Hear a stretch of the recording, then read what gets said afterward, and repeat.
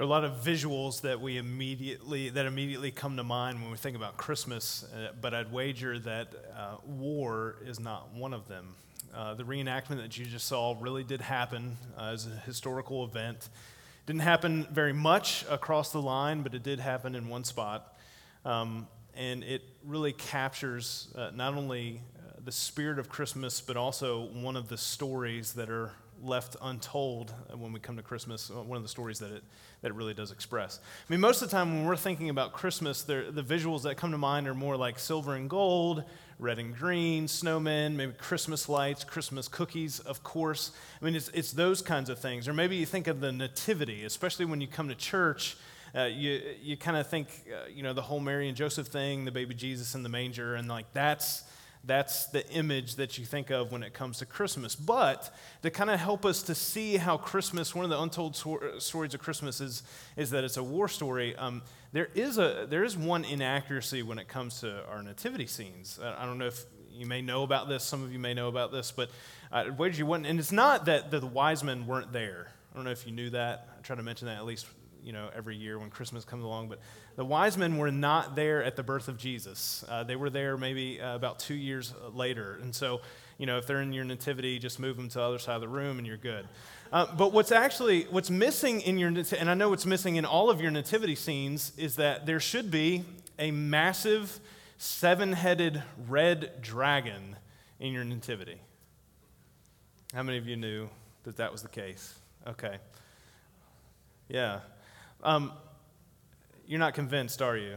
You're not buying it. See, you knew that there were animals, though, at the nativity, right? Because Jesus was born in a manger that's a feeding trough for animals. And so, like, for example, there's a donkey. Our movie night that's coming up this Saturday night for everybody, bring some cookies and come hang out for that. That's an untold story of Christmas because it's going to be from the perspective of a donkey.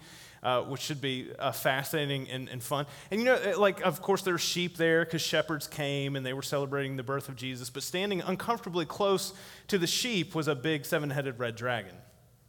However, the sheep need not be too nervous because the dragon's focus was wholly fixated on the manger. But I can tell that some of you are not convinced, and so we're going to open up our Bibles to Revelation chapter 12, and we're going to read a very different nativity story for this Christmas. In Revelation chapter 12, verses 1 through 6, we read this from the Apostle John. A great sign appeared in heaven, a woman clothed with the sun, with the moon under her feet, and a crown of 12 stars on her head. She was pregnant and cried out in pain as she was about to give birth. Then another sign appeared in heaven, an enormous red dragon with 7 heads and 10 horns and 7 crowns on its heads. Its tail swept 1/3 of the stars out of the sky and flung them to the earth. And the dragon stood in front of the woman who was about to give birth so that it might devour her child the moment he was born. She gave birth to a son, a male child who will rule or shepherd all the nations with an iron scepter. And her child was snatched up to God and to his throne. You've heard that one before, right? You gather around with your family every Christmas and read. That's the story you read, right? Because that's the story about the birth of Jesus. This woman with the crown of 12 stars, she's the nation of Israel. Jesus comes from the nation of Israel, and Satan, who's the dragon, wants to destroy all that. He represents authority and power, and this baby, this child that was born, was Jesus. And I just want to take a second. Wouldn't this make a great Christmas card? I mean, just like if you want this, we can send that. Merry Christmas from all your, or better yet, some of you do Elf on the Shelf. Yeah, instead of Elf on the Shelf, you could do Dragon on a Wagon. You like that? And it's, it's from the, okay, all right. Maybe not. Children misbehave, the dragon will come. All right, yeah. We'll leave that with Krampus. All right, so maybe there's a reason we don't turn to this story when it comes to Christmas. Maybe it's a little too violent, maybe a little too real, Yet when John is writing this version of the Christmas story, he's writing to people who are scattered because of their faith or being persecuted for people, just because they believe in Jesus and are celebrating and worshiping him. He's writing this book as an encouragement to them because of what Jesus has done. And so, a lot of times maybe we feel the pressure that Christmas has to be this happy, joyful time, even though we're struggling and maybe we're dealing with some things with our family or just internally things in our lives. And we might miss the fact that Christmas is a war story. It's a war that Jesus fought, is a battle that he came prepared for. In fact, John goes on to describe this war in verses 7 through 9. You might remember us reading this passage from our Angels and Demons sermon series a few weeks ago. In Revelation 12:7, then war broke out in heaven. Michael and his angels fought against the dragon, and the dragon and his angels fought back. But he was not strong enough, and they lost their place in heaven. The great dragon was hurled down, that ancient serpent called the devil, or Satan, who leads the whole world astray. He was hurled to the earth, and his angels with him. Sweet. That's a great result for the battle. He was hurled out of heaven and down to earth, right where we are. Verse 17, then the dragon was enraged at the woman and went off to wage war against the rest of her offspring, those who keep God's commands and hold fast their testimony about Jesus. That's us. For those of us who are followers of Jesus, Christians, Christmas is a war story. We have an enemy who's seeking to devour, who's trying to keep us from Jesus, from God's love for us. Christmas, that Christmas night that Jesus was born and came, is kind of like D-Day. Like June 6, 1944, when the Allies stormed the beach, 2,500 Americans died, and yet they did that because when they won that area, that staging area for the rest of the war, it was simply a matter of time before evil was defeated. The war would be won against the Nazis, and in a similar way, Christmas was D-Day, and the untold story of Christmas is that it's a war story. When Jesus was born in Bethlehem, it was like he was a lone soldier storming the beachhead for his invasion. And he didn't come to fight an aggressor nation, but he did come to defeat and destroy the evil that had taken over the world. Before that first Christmas day, our planet was a lot like Europe was in that time in World War II. An evil enemy had taken things over, and it looked hopeless. And yet, this is what the Bible says about the birth of Jesus. In the second half of 1 John 3, verse 8, the reason the Son of God appeared was to destroy the devil's work. Some of our lives, the earth, it had become the devil's occupied territory, and Jesus was the one-man special operations unit who had come to take it back. Now, there's a different strategy, though. When we talk about war and we talk about soldiers, especially in the context of the church, like sometimes we think of some things, even historically in the story of the church, that don't sound very pleasant. In fact, there are people who have called themselves soldiers of Christ who have committed atrocities in Jesus' name, but Jesus' strategy was very different from the type of war that we typically think about when we talk about that. In fact, there were zealots who wanted Jesus to, in his ministry, to kind of be done with that and take up arms against the Roman Empire and become a great military leader like some other leaders had been in the past. And yet that was never God's plan, to fight a physical battle like that. Here's Jesus' battle strategy, and this quote is attributed to Napoleon Bonaparte. And this explains Jesus' battle strategy perfectly. Alexander the Great, Caesar, Charlemagne, and I myself have founded great empires, but upon what did these creations depend? Upon force. Jesus alone founded his empire upon love, and to this very day, millions will die for him. Jesus' strategy was built on a daring raid of love, not to overtake the capital of a nation, but to win our hearts, the hearts of every human being.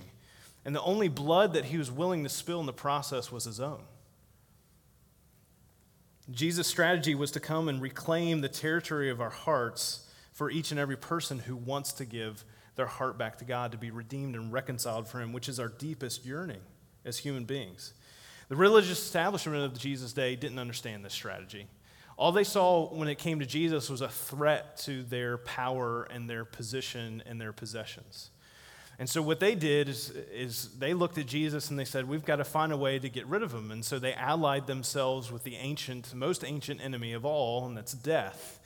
And so they took Jesus and they said, well, he is our enemy. He's trying to get rid of our stuff that we want to hold on to. And so we're going to take care of this. We're going to take him out.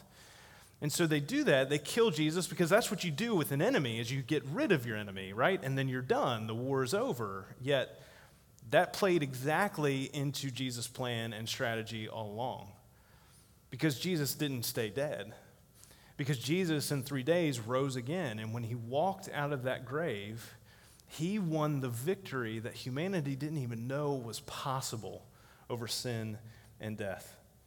Christmas was D-Day, and Jesus was the freedom fighter born that night, and each and every human heart that has surrendered to him experiences and participates in the victory that he won. But I get and understand that, okay, it's kind of interesting, to kind of spin Christmas as a war story, and that's good. But so what? Like, what does that have to do with me? Why does it even matter if I think about Christmas in this way? Let me give you 3 answers to that. And the first comes from Matthew chapter 12, verse 30. And Jesus says this, whoever is not with me is against me, and whoever does not gather with me scatters. See, Jesus recognized that Christmas is a war story, and he talks about this in terms of there being sides when it comes to Jesus. I know sometimes it's like, well, that doesn't necessarily sound comfortable, but there's no position of neutrality when it comes to Jesus. Like, we can't be spiritually Swiss, even though we might want to be, and maybe it leaves us in a little bit more comfortable state. And when I say that, like, I get that sometimes we can be a fan of Jesus and say, yeah, I'm for Jesus and I really I like what he does and that's that kind of thing, but we're not engaged in what he's doing in our lives, and it doesn't affect anything we do. It's kind of like back in school when a friend of yours was in a fight. Like, you didn't say, hey, I'm for you, man. Like, I want you to do well in this. Good job, buddy. Hope after school in the parking lot, that things go well for you. No. If you're a friend, maybe you do that to somebody you didn't like. If you're friends with them, you say, no, I'm with you. Like, I've got your back. I'm going to show up, and I'm going to fight with you. Not that I'm condoning fighting, or not that I would have ever done anything like that personally at all. It doesn't work that way, right? Like, there's not 3 different armies when it comes to this life. It's not here are the religious crazy people like pastors, where there's, is it okay? All right. I am one, I get to say that. Where we think, like, here are the really religious gung-ho people, and, like, they're those type, they're the type of people that would, like, preach and that kind of thing.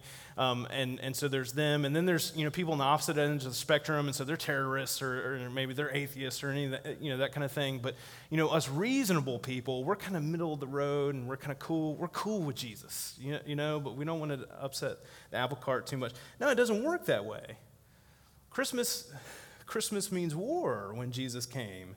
And Jesus said, you're with me or you're against me. Like, even if you're not actively picking or choosing a side, you're on one side or the other. And listen, I totally understand it takes time and it takes thought to make a decision about Jesus. And there's in no way that anybody would ask you to say, well, just kind of on a whim or emotional high or something like that, choose Jesus and follow him and that kind of stuff. But on the same side of that, and so we want you to wrestle with your faith. We want you to consider. We want you to deal with reality and speak to God on that side. But on the flip side of the coin is there's also an urgency to this, in that there is a decision that's being made, even in the midst of indecision. If you're not for him, you're against him. Understand that God desperately, he's willing for none to perish. God desperately wants to save us from our sin. He wants to take back and restore our hearts, to give us the promise of eternity in heaven. He wants to give us that free gift from him. That's why he sent Jesus. Only those who say yes to God's offer receive it. And so if you've ever wondered, like, well, how do I do that? And how do I explain this to the person that I've been trying to share Jesus with for so long? Well, it starts with understanding and accepting some truths about who Jesus is. that Jesus was God's son, that he lived a sinless life but died on a cross as a sacrifice for our sins, which is the only way to have our sins removed and to be reconciled and redeemed back to God, that Jesus rose from the grave, that one day as we celebrate during the Advent season, that Jesus will come again soon, that he will bring his followers to heaven with him forever. You need to accept the truth of these facts, but it's more than just intellectual belief. It's also about trusting God at his word about who he says he is and why he cares for us, why he loves us. Trusting him with our everyday life and with our eternal destiny, following his words and his ways. And every time in Scripture, every time somebody responds to Jesus and says, I'm with you, I'm all in with Jesus, they make a decision to start their faith journey. They take this next step of being baptized in him. And so maybe like the first so what for you, or maybe for somebody that you're close to in this life, is simply saying yes to Jesus for the first time. Saying like, that's the first so what in this. This is a war for your heart and your soul from Jesus. Here's the second one. And I'll tell you a story to lead into the second one. On June 7th, the day after D-Day, Brigadier General Norman Dutch Coda came across a group of infantry who were pinned down by Germans that were in a house. And he goes up to the captain of this squad who's there, of the infantry, and he says, why have you not taken this position yet? Why have you not taken the house? And the captain responds to this general, and he says, because their Germans are shooting at us. And the general says, okay, well, Captain, I'm going to show you how to take this house, okay? So I'm going to ask you to lay down some covering fire. I'm going to take my squad. I'm going to take my grenades that I have on my chest, and I'm going to take those out, and we're going to show you how it's done. So they start laying some covering fire, and this general starts running toward the house like a crazy person with his squad. He's yelling. They're going crazy. They kick the door down. They throw the grenades in. They storm the house. The squad sees Germans leaving out the back, and the general comes back after them and said, Captain, do you understand now how to do this? The guy says, okay, got it. And General Norman Coda says, all right, good, because I can't do this for every squad in the Army. Like, this is your job. Like, this is part of your expectation here. And one of the funniest things to me about this story is the captain's first words to the general about why they hadn't taken the house yet. He said, because the Germans are shooting at us. Well, duh. It's a war. Of course they're shooting at you. You get shot at. And that's the second so what. If you say yes to Jesus, you're going to get attacked by the enemy. Not a great sales pitch, am I right? A lot of Christians are surprised when they get shot at. Hey, me included. And we'll say things, and this is how we know this is the case. We'll say things like, I don't understand why I'm so tempted. Or I don't understand why things are going wrong in my life. Or I don't understand why things are difficult. I don't understand why my marriage is difficult, or why my kids are difficult, or why my job is difficult. Well, that's what happens when you're in a war.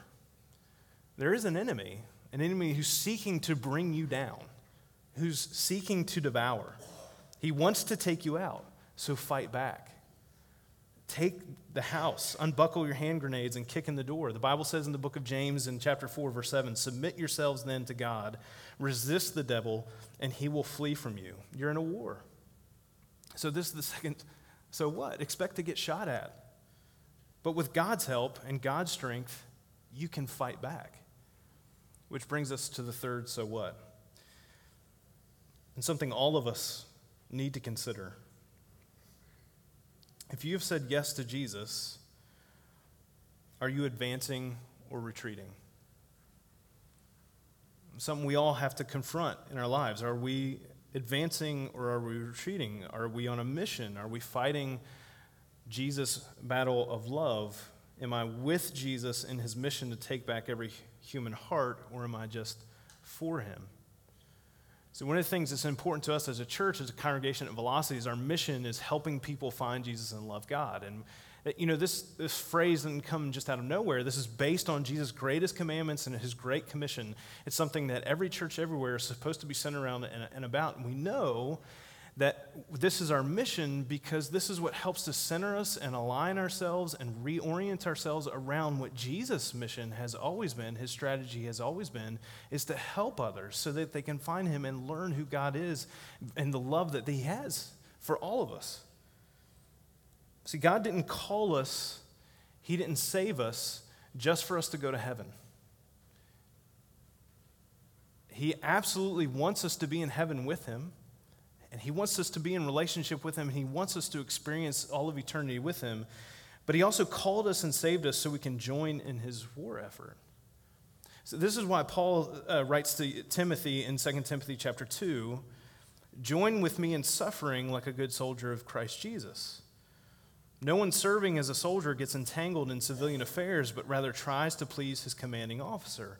And so even in a time frame and a period of life like Christmas, where sometimes we're struggling with, people that we are obligated to see, our family, people that we're struggling to forgive, people that we just simply don't want to be around, all the pressures and expectations that come with gatherings, with friends, with spending money, with buying things and being so caught up in consumerism, whatever the case may be. Paul is telling Timothy, hey, don't be caught up in all this extra stuff.